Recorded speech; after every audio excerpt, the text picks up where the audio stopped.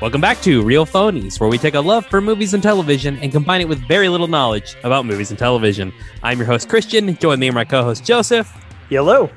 And Jehu. Cacao! Oh, shit. I forgot someone. Ian's back. What? I'm back, baby. Woo! With hot takes that are not right, but different than you three. And that's what we need here. There's of like the 7 people that I personally know that listen to this podcast. At least once every 2 weeks, they go, I mean, the show's good, but can you please get fucking Ian back? I'm also to that like that to you guys personally.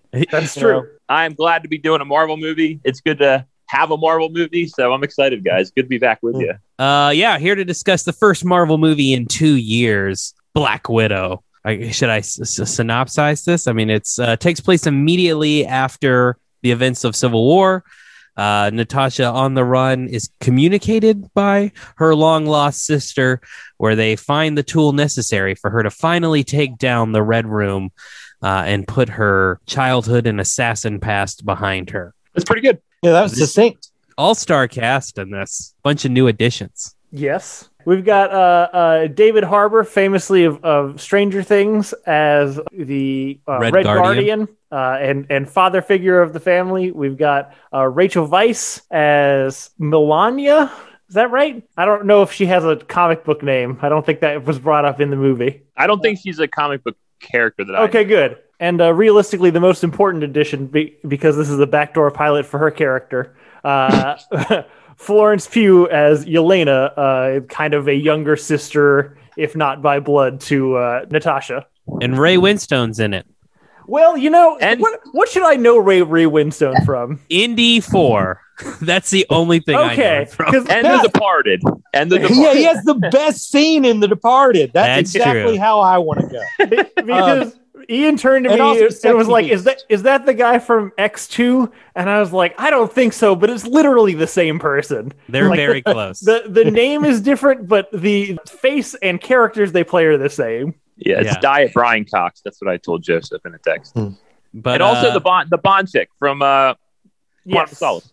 Yeah, which, I mean, I don't know if I knew that she was cast, but I saw her, and we'll get into spoilers in a minute, but when I saw her in the opening credits, I was like, oh, I didn't know she's in this movie.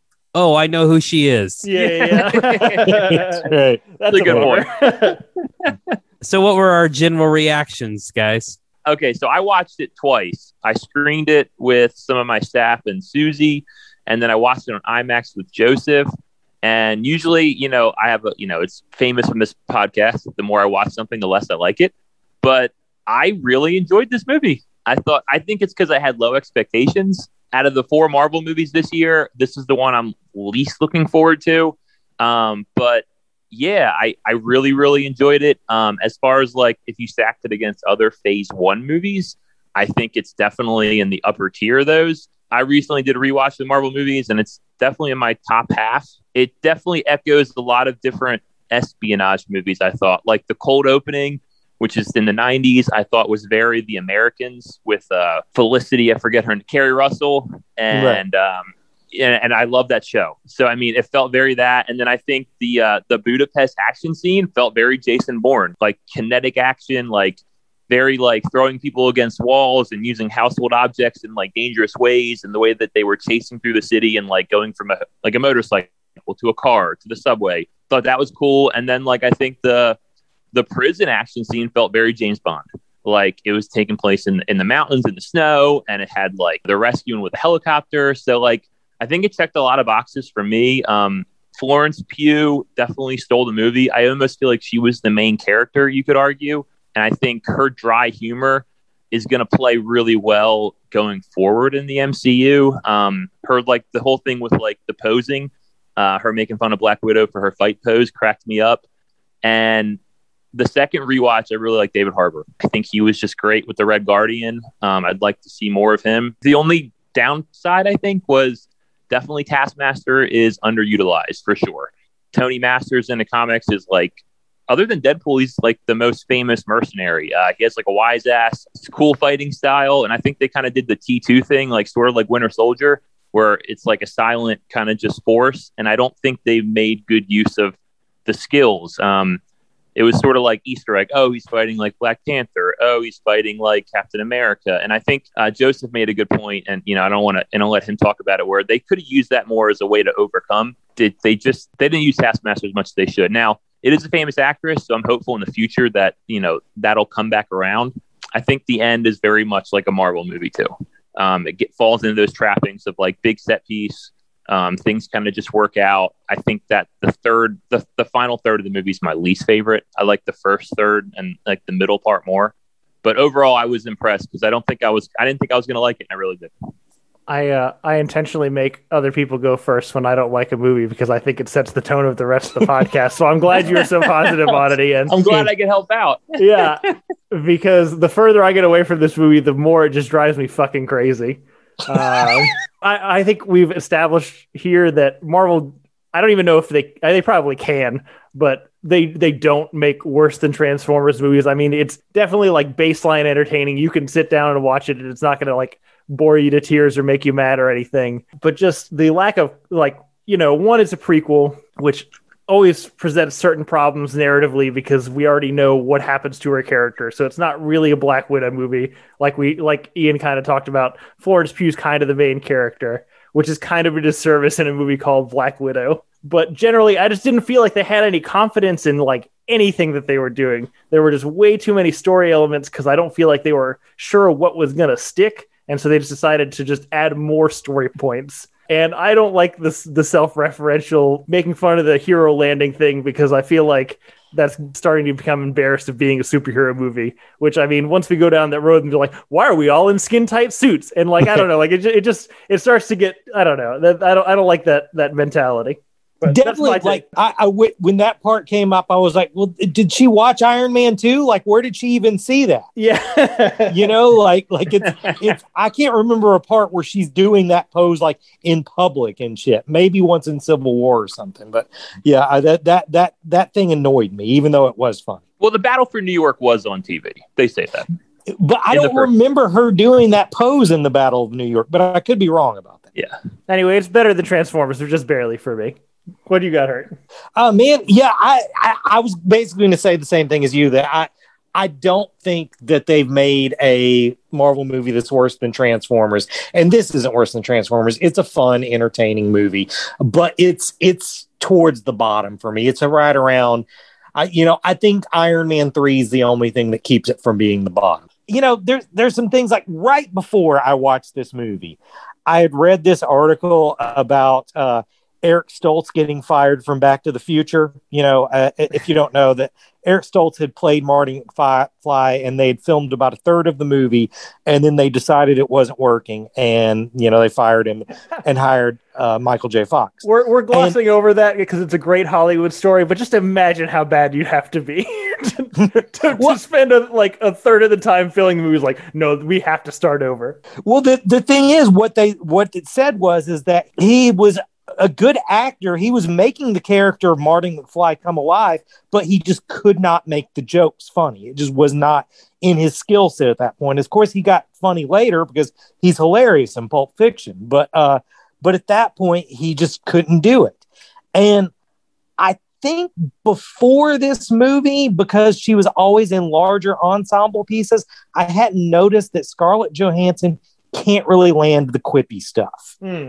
Like, this movie was lacking in jokes that landed, and you can write that off as fluff, but that's a big part of the formula with these movies. I think the strength of these movies is they really harken back to the very original Marvel stuff.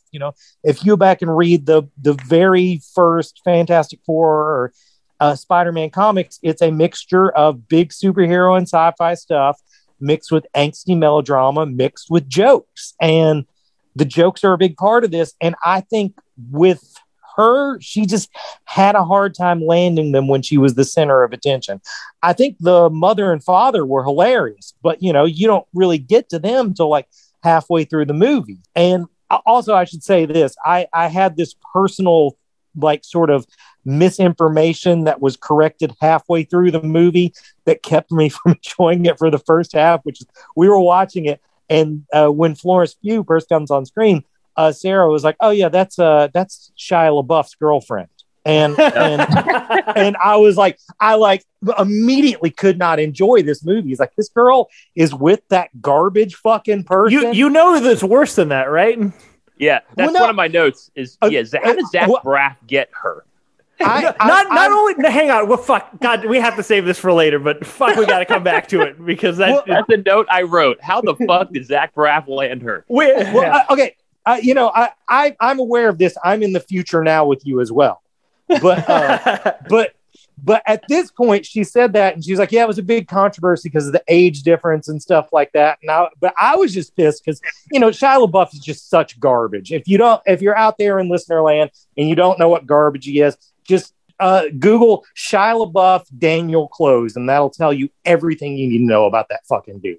So I'm just hating that fucking movie. And about the time of the prison sequence, which I think is the best sequence in the movie, I was like, man, I'm just having a real hard time enjoying this movie because of Shia LaBeouf. And then Sarah was like, oh no, this wasn't Shia LaBeouf, it was Zach Braff, which I'm totally fine with. I can get that completely. Maybe not on her end, but on his end, like Zach Braff is never going to land a girl over 25. No one over 25 thinks Garden State is awesome. You know what I'm saying? Like, a lot of people under it do. But as soon as you hit 25, you're like, oh, this movie's kind of dumb. And the fucking girl character in it is, in its own way, as sexist and unreal as a fucking big titty hoe in a beer commercial. So, but once I found that out, I was able to enjoy her for the rest of the movie. So, yeah, better than Transformers. All my other problems with it, I can't get to spoilers. We haven't even talked about spoilers yet. Christian hasn't even talked since the intro. Well, guys, I hate to be the guy who causes I don't even know if it's a tie. I fucking loved it. I thought it was fantastic. I have not really enjoyed the Solo movies much in a while. I find most of them to be pretty bland, pretty formulaic. But kind of to Ian's point, I really, really enjoyed the spy movie influences. There definitely were moments in this movie where you're like, oh, this is taken from Jason Bourne or this is taken from James Bond. And I think they worked. I think they played pretty well. If you're disappointed about Taskmaster, I think that's probably a fair critique. But I also just didn't care at all. Like, to me, he's not the villain of the movie. Like, that is a side character you spend no time with. Or she, spoilers, I guess. But I do think that it has some issues, but for the most part, the things you're supposed to like work. And it was just fun to see a Marvel movie again. I think Florence Pugh knocks it out of the park. I mean, I think if there's any complaint, it's that it's supposed to be Scarlett Johansson's movie, and not just because the way Yelena's kind of written as the lead, but I think Scarlett Johansson's kind of out-acted in it. I think Florence Pugh is fantastic in this movie. And again, I thought David Harbour stole the show. I think he nails every line he's given in both comedic and emotional moments. I think he kills it. I don't know. I was just really, really pleased because the ones that, besides Black Panther, which is the standard, like Doctor Strange, Captain Marvel, those movies there's things to like, but they don't hit for me. This one had jokes. It was enjoyable. I like spending time with these people. I want to see all of them again. Yeah, better than Transformers. I agree with Jones. Like, Hurt, to your point, you said you didn't think the jokes landed, but I think ScarJo, she's playing like the tortured straight person. I think Florence Pugh and David Harbour landed plenty of jokes. Like, Florence Pugh's thing about the vest and the pockets, like, that shit cracked me up. The vest was good, and her line about this would be a cool way to die, I loved that. Yes, but I think in the first half of the movie, before we get to David Harbour, I think ScarJo's inability to land the joke sort of steps on Florence Pugh's as well. So she doesn't really get that funny to me till the second half. Yeah, some of the stuff, like the way she was joking about the hysterectomy, like, and to David Harbour, like, I think it's just a completely different way she faced that trauma than ScarJo. And I think it worked. I really do. I thought it was good. Spoilers. But speaking of the hysterectomy, that also I should say, just so this isn't a bunch of dudes ragging on a chick for not being funny. Sarah had sort of the same complaints as well, that there was a lot of heavy concept in this movie, sort of, female subjugation, the fucking forced sterility and stuff like that. And a little more fun could have taken the edge off that in places. I like that you just pulled, but I know a woman. Well, I do know one. She lives with me. And also, I just sort of ragged on her about the Shia LaBeouf thing, so I had to bring it back around so I don't get in trouble when she listens to the show. I mean, we can jump into spoilers. Is that much really to spoil? I mean, functionally, again, it's a prequel. You kind of know how it plays out. Spoiler alert: Scarlett Johansson lives so that she can die later. She can die. Yeah. There is a lot of her falling in this movie. That's true. She jumps out of a helicopter at one point. She jumps off a building that's floating in the sky. I don't know if we're supposed to be comparing it, but I definitely did. It was just due time. Like gravity was getting what was owed to it. For sure. That was the longest free fall, by the way, in that third scene. I don't know how she must have been in outer space because she was free falling for like 30 minutes, and I thought that was hilarious. Yeah, it reminded me. I thought about that takeoff scene from like Fast Five, where it's like just the longest fucking runway on the planet. You guys mentioned Fast and the Furious, and I also got to say that if you would have told me 3 weeks ago that if I did a drinking game during this movie where I took a shot every time they said family, that I would have gotten drunker than I would have during Nine Fast, Nine Furious, I wouldn't have believed it. But that's where we are. They said family a lot in this movie. Yeah. See, I really liked the dinner scene too. I thought that was hilarious. Like the four of them, like don't slouch.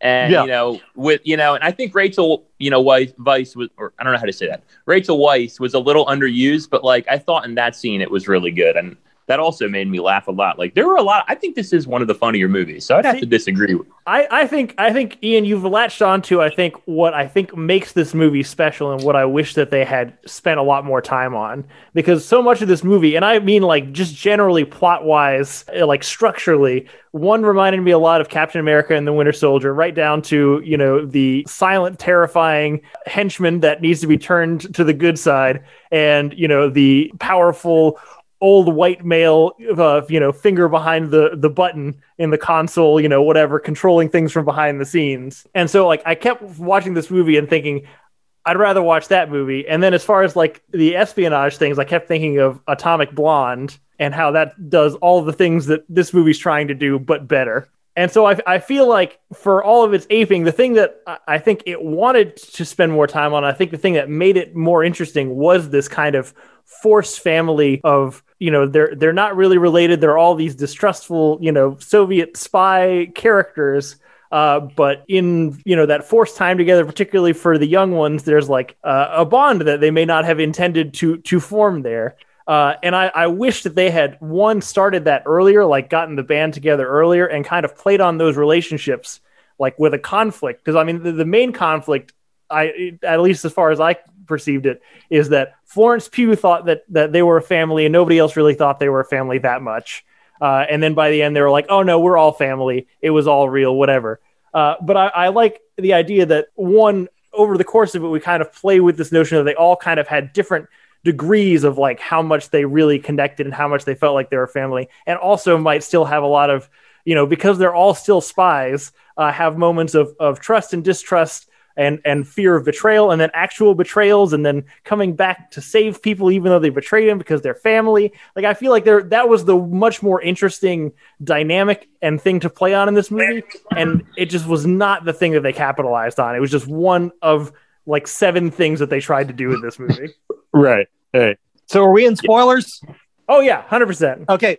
So I'm gonna go ahead and rag on the fucking Taskmaster thing, because I feel like this is easily to be dismissed as like, I just don't like that she's a girl, and I want to be 100% clear. I have no problem with that. I can tell you, I'm mad that it wasn't Rachel Weisz, because that's all I wanted.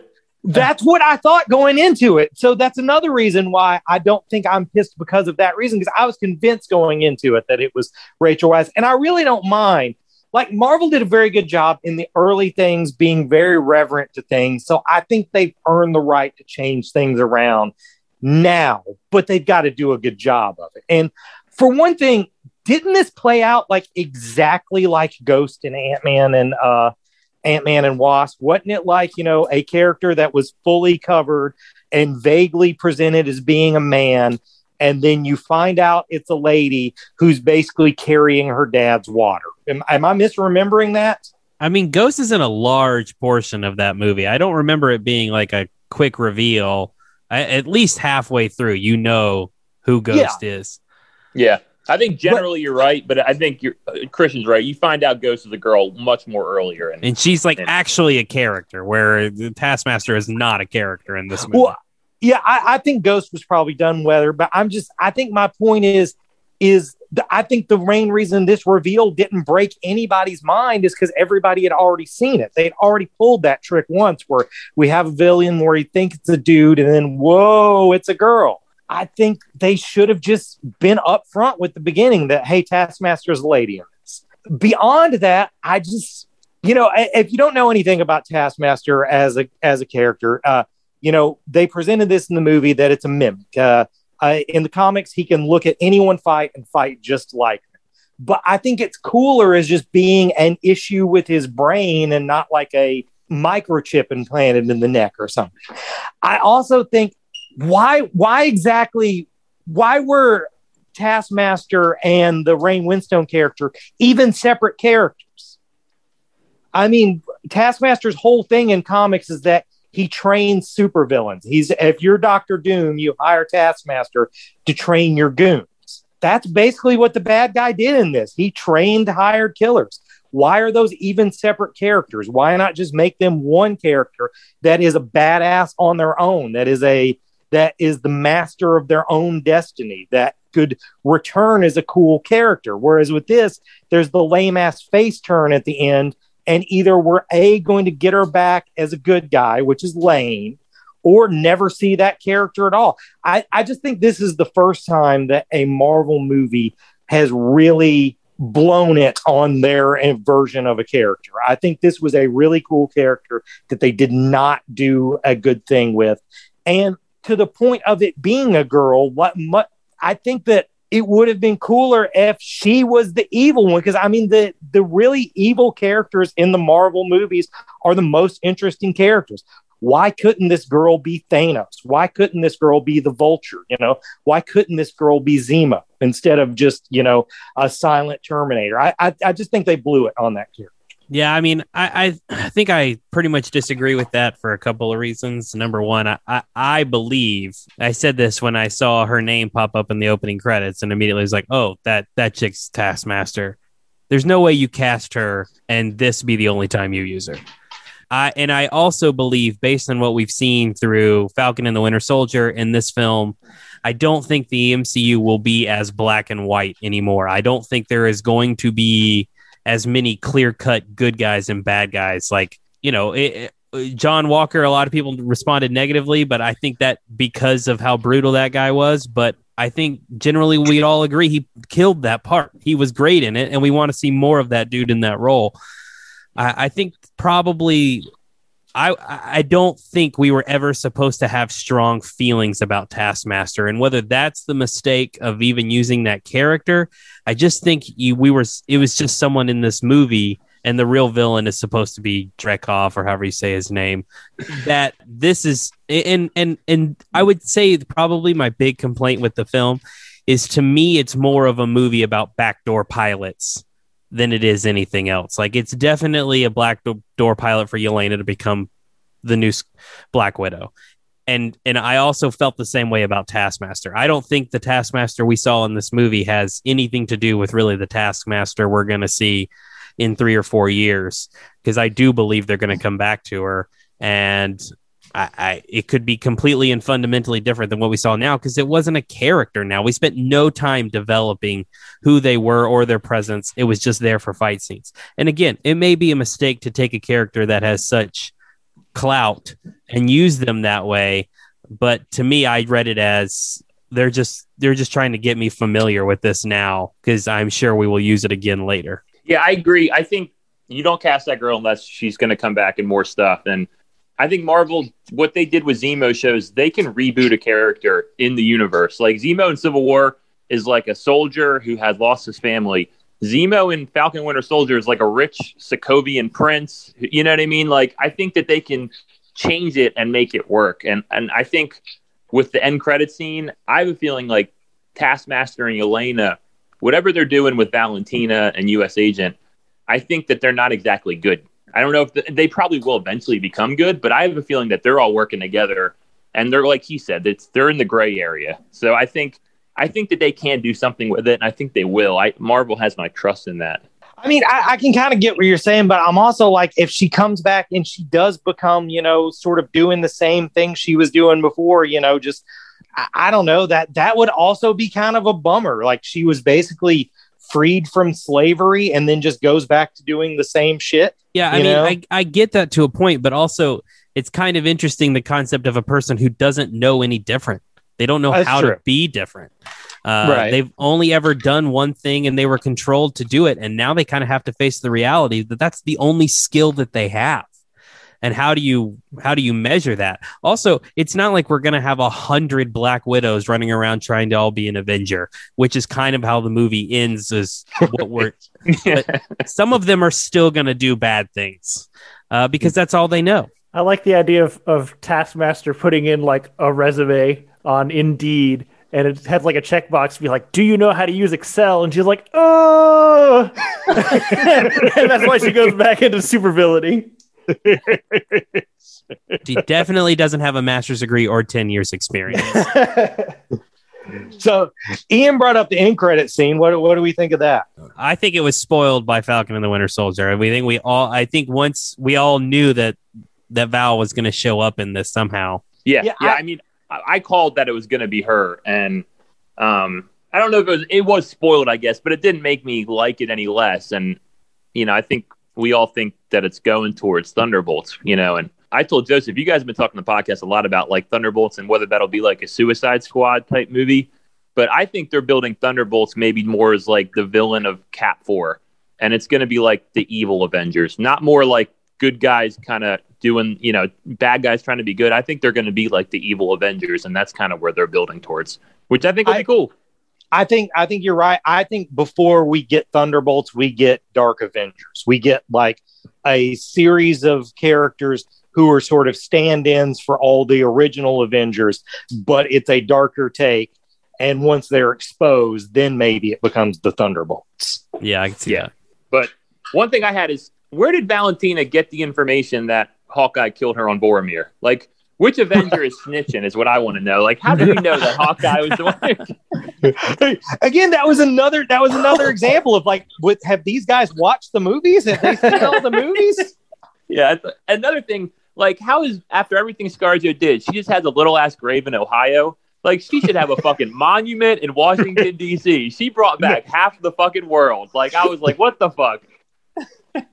Yeah, I also, that was another thing that bugged me, is that she had that apologize scene with the kid because she had blown her up as a little girl, which, first of all, just because you didn't kill someone when you blew them up doesn't really make up for blowing them up.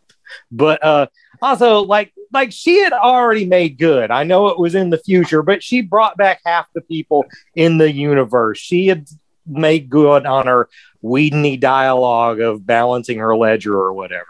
Yeah, that was my least favorite part of the movie, is you girls have so much red in your ledger now. I'm like, oh, Jesus Christ. Right. Shut the fuck up. This wasn't great dialogue to begin with. Let's not reference it. Yeah. I kind of liked it. I do. All right. So is there anything else we feel like we have to say about Black Widow? Man, I usually sit down and like write some stuff about the movie, either trivia or reviews or things, just so that I have things that we were going to talk about, but I knew I wasn't going to need it today, so I wrote nothing. I got a few things. One thing that I loved, I'm sure you all hated, was "Smells Like Teen Spirit" as the intro song. Oh God, it was awful. My shit. I almost gave the movie worse than Transformers based just on that. I'm so sick of that cliched bullshit. Look, yeah. I loved it, and it is cliche. I don't give a fuck. I like that song, and just slow a song down and make it more, Have a chick sing it. All of a sudden, it's fucking hip again. It's terrible. It would be great. Kurt Cobain's a legend. It would be slightly more tolerable if it wasn't the same line, like over and over, like the same notes over and over and over again, but so fucking slow.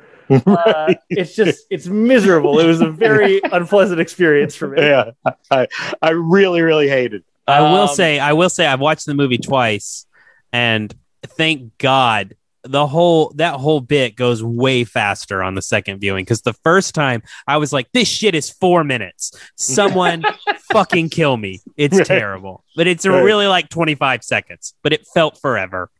Yeah, it did seem like it was a long intro. Movies don't really have long intros like that normally anymore, so I thought that was cool. I think it felt expensive. I've been watching a lot of the Marvel TV shows. I know we all have. This definitely felt like more expensive. I know it's, of course, bigger budget, but it like, I don't know. It felt like, I don't know. I thought the Marvel shows have felt like they're putting a lot of money into them, but I thought this felt like a step above those. I mean, I think it is a step above the shows. I do feel like for a Marvel budget, I still think they could have like pitched in a little bit more. You know, again, like the whole sky base thing still felt very SETI to me. I don't feel like they really fleshed out that space very well. And I know I told you, but I was generally frustrated in what I feel like is a new golden age of, like, I don't know, martial arts and combat in movies, that there wasn't more. I don't know. I didn't feel like the fighting scenes were anything to write home about. They were more Bourne than I would have liked. I did feel very similar about the sky base thing. It's become very common lately with Loki and whatever No Sudden Move, that movie we watched last week. I feel like, and Joseph, you know exactly what I'm talking about. If you've ever worked in a government office, it hasn't been updated since 1976. Like, all the furniture is the exact same. There's just no federal funding for a chair that was made in the 80s or 90s. Shit just doesn't update. And so I was I'm just fed up with watching movies that look like my office. I'm done with it. Right. And I was a little surprised that we have a floating mega tower in the sky and the inside looks like a post office. Just that one guy's office, but yeah. Right. Well, the hallway that Florence Pugh like fights in. Yeah. That shit was definitely filmed in a post office. See, I think this movie looked a lot better than Falcon and Winter Soldier, but I don't think it looked as good as Loki. And I don't know if that's money or just Loki has more style, but I felt like watching this in the middle of watching Loki also probably hurt my enjoyment of it. Yeah. I think the first episode of Loki and the most recent one, definitely, they feel a little more big budget, but the middle ones, it's really just Owen Wilson, Loki, and like Sylvie, like talking in like rooms about themselves. So I feel like, but I agree. Like, yeah, the first and the last Loki are a little bit more. The other thing I said is I would love a Red Guardian Disney Plus. Like, I don't think you get a show. It might be a little too much, but like a TV movie where they do the Winter Guard. So like do Crimson Dynamo, do that fucking talking bear that smokes and drinks, and just do like Russia's Avengers. I would be so into that.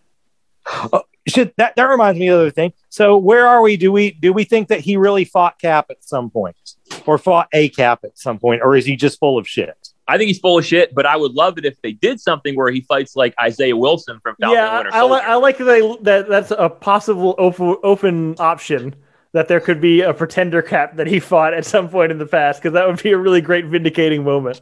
I 100% believed it. I thought he did. I think there'll either be a pretender Cap or some way they met while Cap was putting away the stones.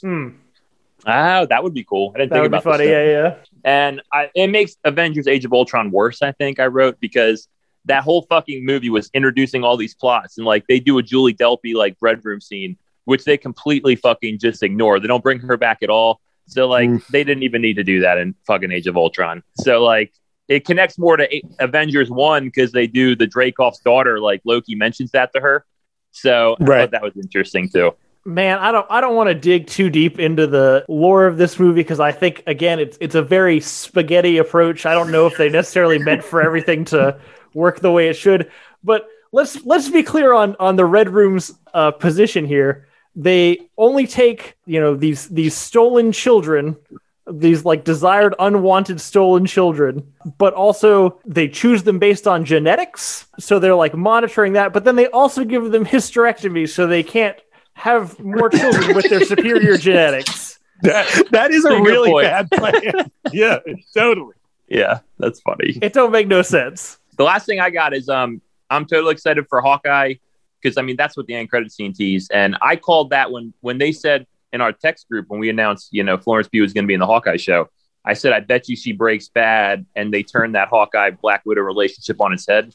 That's their, now they're enemies. And I think that'll be interesting, especially with Kate Bishop, Haley Steinfeld coming in. So I'm pretty jazzed for that show. I think it'll be good. I'm hoping so, at least. Have you guys done the math of how much Marvel shit we get this year? Like all the first two phases, we're getting equal that in just this year. Yeah. It's insane. I'm not complaining. I'm not complaining about that either. Did you guys see that Steven Dorff shit this week? Oh yeah, fuck that guy. Yeah. Fuck that guy. But here's the only part of it that I think is funny is that he said that he feels embarrassed for them to be in it. He was in a fucking vape commercial. Like he doesn't get to be embarrassed for anybody.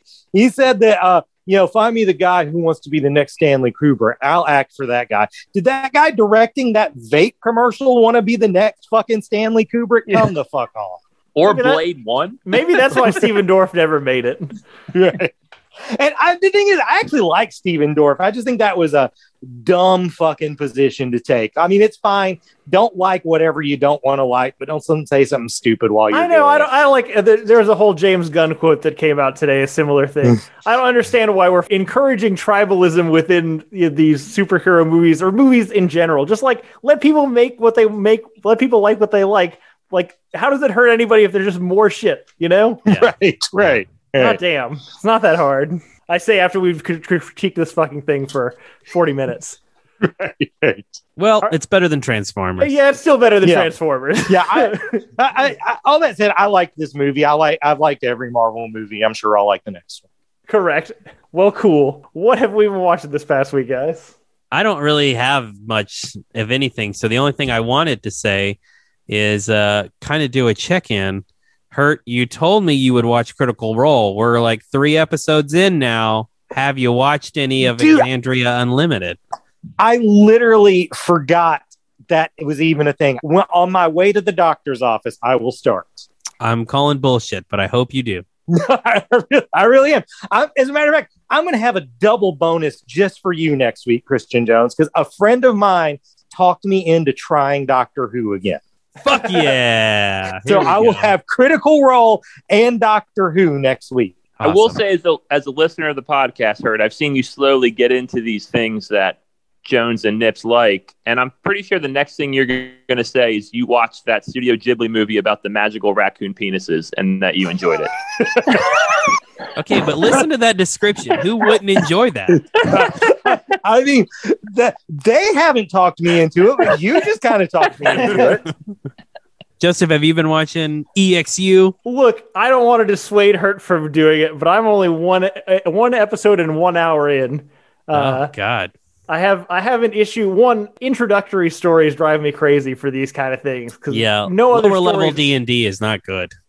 Yeah, it's like we need a driving force from like get go, and we can do some character development on the way. But I don't know if it gets better. But there's definitely a problem with the fact that every single one of the group is aligned either neutral or chaotic. Do you feel like this is getting better? Because it definitely this is going deeper than the other two are here for. But, like Keyless, nobody's favorite character from the first campaign. Maybe Matt's favorite character, but not many people's favorite character. But like the moral compass of the group is kind of necessary to keep from going on the murder hobos track, which is fucking boring.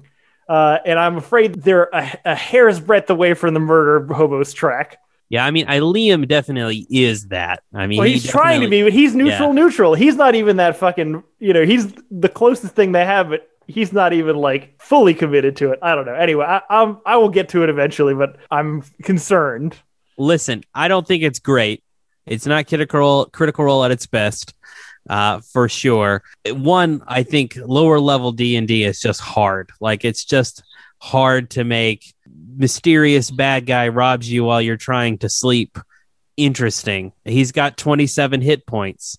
It sucks. I think the presence of evil is definitely interesting, but I think it's kind of a slow reveal. There's a lot going on. Even more shit has happened since you watched. But Gilmore's back, and that was great. Like you guys aren't there yet, but Gilmore comes back, and it's lovely.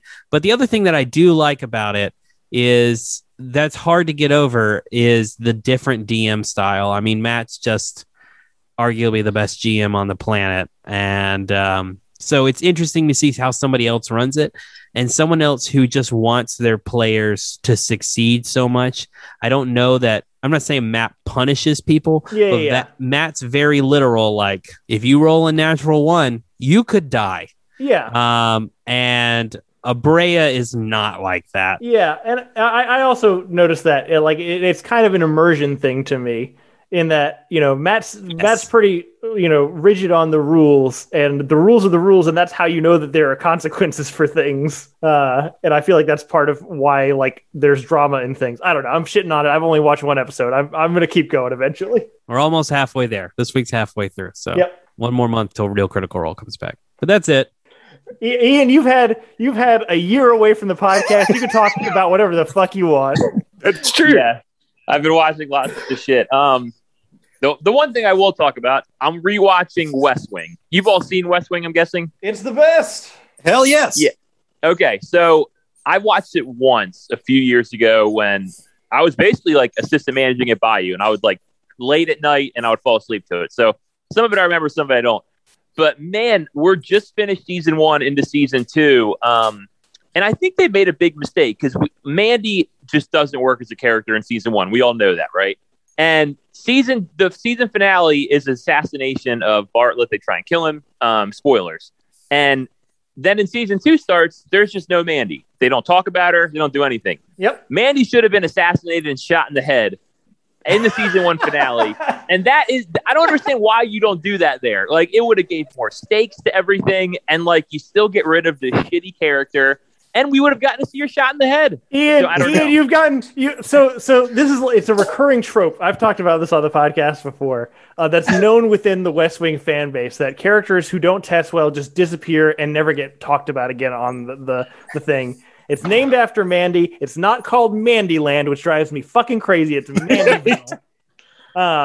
But it's just there's a wiki article of list of people that are in Mandyville now. But I fucking love this version of the West Wing where instead of quietly disappearing off screen, each one of them just gets abruptly shot in the head, and it's not really acknowledged outside of that. That's fucking amazing. Yeah, so I was just they should have killed her. I don't know. I was totally struck by because I noticed she wasn't there anymore, and then I'm like, did she get assassinated? I didn't notice it, so I went back and looked. No, she just disappears, and you just missed such an opportunity where she could have just gotten killed, and we all would have enjoyed it. And dude, I don't know why there was never even just one line of dialogue of hey, people are getting shot. Mandy's freaked out. She's not coming back to work. I know. There you go. Yeah. It's fucking solved. But definitely, I like your idea better. They're shooting people. Why not? Really take care of somebody. Yep. Yeah, because Josh didn't get shot. Josh is seen bleeding out in the beginning of second season, so she was already gone by that point. And right. God, the other thing that show is they did not know what they were doing in the first season. Mandy in the pilot, she's almost they set her up as one of the co-leads. You know what I mean? Yeah. She really gets they do not know what to do with her, and she's so annoying. You know what I mean? And by the end of it, she's asking Toby for panda bears for China. You know what I mean? So it's they really were figuring some shit out in that first season, and I'm surprised at how good it was, even though they really didn't know what the fuck they were doing in season 1. That's true network TV, baby. But I mean, that's like you said, that's a testament. That show fucking kicks, even though Mandy does kind of suck. Yep. I definitely what you talk about there is a thing I just miss in modern television where everything's just so much more planned out and I guess better. But there's never a season where you get to watch where they're learning how to do the show. And I always loved that season. I loved the first season of West Wing. First season of Star Trek: The Next Generation is a good example of that. They don't have a clue what they're fucking doing that first season. And it's my favorite one to watch over and over. I really miss that sort of thing. Yeah. Better than Transformers. I think my favorite character, it's between Josh and Leo, but I think it's Leo by a hair. Leo's just fucking great. So, yeah, we're digging in hard. We're watching 2 or 3 a night, so we're all in. That's dope. I love it. That's it for me. Okay, a whole year of Ian in West. I got a lot of shit as usual, but I'll blow through it first. First things first, I have an errata from our whatever we called that episode of our favorite things that people need to watch more. My buddy Chris called me to tell me that I was wrong about Gattaca. They weren't just selected based on genetics. There was genetic engineering involved. The people who were genetically engineered got the good jobs, and the people who weren't genetically engineered were inferior specimens and didn't get to do shit. So, sorry for misleading you guys. It's still a good movie. Yeah. I, to be fair, thought it was the same thing you did. So I don't know if they landed that point. Yeah, fair enough. I'm just briefly going to touch on Rick and Morty's been going on for 4 episodes now, and it's a solid season. Yeah. I think you mentioned, Hurt, that it kind of got up its own butthole a little bit last season, and they have pulled back out of its own butthole a little bit, and it's nice again. Right. I'm not saying they're all the best episodes, but I like that it's not just diving deeper and deeper and deeper down the meta commentary line. It's just having like fun, goofy sci-fi adventures. Totally. I talked about how Black Widow just made me want to watch Captain America Winter Soldier. I did. I went home and watched Captain America Winter Soldier immediately after I watched Black Widow. Shit still kicks. It's my favorite Marvel movie. I love it. I don't know. I'm not actually going to fight anybody who says differently, but you should rewatch it. It's very good. No, that Nick Fury car chase scene, fucking awesome. It's so good. It's just so fucking good. And the Winter Soldier is so terrifying. Yeah. I wanted to mention. So, Hurt, last week we talked about the No Sudden Move movie, and at the end of it, you said you've convinced me to watch The Nice Guys. What did you mean when you said that? Because they had the same. They basically had the same resolution that the car industry and in general big business is evil. It's a crime story that at the end of it, everything is bleak because the guys with the money are the guys who are going to win. I'm so impressed, one, you could remember the plot of that movie, but 2, this is also about the suppression of the catalytic converter. So, well done. Right on. I also went back and rewatched The Nice Guys.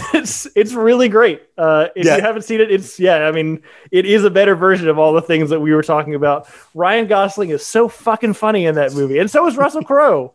Yeah, totally. It's definitely the best thing that both of them have been in a while. And I'm not even shitting on Ryan Gosling. Ryan Gosling makes good movies, but it's probably my favorite duo in a good while. It's literally something I can put on anytime. I just love it. Yeah, it's super easy to watch. And then the final thing I'm going to talk about is something I talked about a long, long time ago because it was a winter anime that finished and then had like a final quote unquote episode like 4 months later. Wonder Egg Priority. It's like a super high concept. The best way I can describe it is a combination between Stephen King's It and Flatliners. So just meld that in your brain a little bit. But it came out in the winter, and every single episode was like unbelievable. Like it looked great. It was tackling just huge things. It was a magical girl genre. It was a shared childhood trauma story. It was a sci-fi thing. It was just all these things, and it handled it really well. Like it was really deeply rooted in a strong like character and relationship root, and it just knocked my socks off. It was so fucking good. And then it gets to episode 12, which was supposedly the last episode, and then it just stops in the middle of the story, and it was weird as hell. And so then fast forward 4 months to like a week or 2 ago, they released the real quote unquote final episode. Apparently this thing had like a bunch of production issues, and it sucked nuts. It was so bad. It wasn't not sticking the landing. I mean, it was just absolutely crashing and burning everything that had came before it, which was a real bummer. But I have to say, like, after it, I go and read a bunch of shit about things that I like. I read other reviews, watch other YouTube videos, and everyone's like, the ending's bad, so the whole thing's bad. And I don't agree with that at all. I think the sheer ambition of what they tried to accomplish with this series was like unbelievable, and how close they actually came to pulling it off is also incredible. I think it's something that will be rewatched a lot and will be pulled on and referenced a lot going forward. So I think even though it has a bad ending, I still think the series as a whole is absolutely worth watching. So Wonder Egg Priority, it's got a lot of trigger warnings. If you don't like anime, fucking that's not the first one to start with. But if you do, it fucking rocks. Even though the ending sucks, I highly recommend it. Better than Transformers. Well, I definitely agree. I if there's one thing I hate that the internet has latched on is that if the ending of something sucks, the whole thing sucks. I can't stand that. Yeah, and you know this is the thing specifically for you, Hurt, because you know we talk a lot about this show about people taking safe bets. This was a big fucking swing, and I don't know if it was a home run, but it was certainly memorable, and I absolutely applaud the just sheer audacity to try it. But that's it for me. We're going to be off next week because I'm not going to be here, and no one else will edit this podcast. That's not true. I just don't want to do it. I'm not going to blame you guys. But the week after that, we'll be back. Loki will be over, and I think we'll do a Loki episode. As always, Ian, you are welcome to come back and join us anytime. but you know, I'm sure you'll have opinions on Loki also. It was fun, guys. Yeah, absolutely. Thanks for coming on, bud. Thanks for keeping my seat warm. Yeah, always. But thank you, everybody, for listening. If you had any other thoughts on Black Widow, if there's amazingly something that we didn't fucking talk about with that movie, you can reach us at realphonies@gmail.com. You can also follow us on Facebook and Twitter at realphonies, and on Instagram at real_phonies. Thanks to Zach Evans for art and Brian Velasquez for our theme. We'll see you guys later. Later.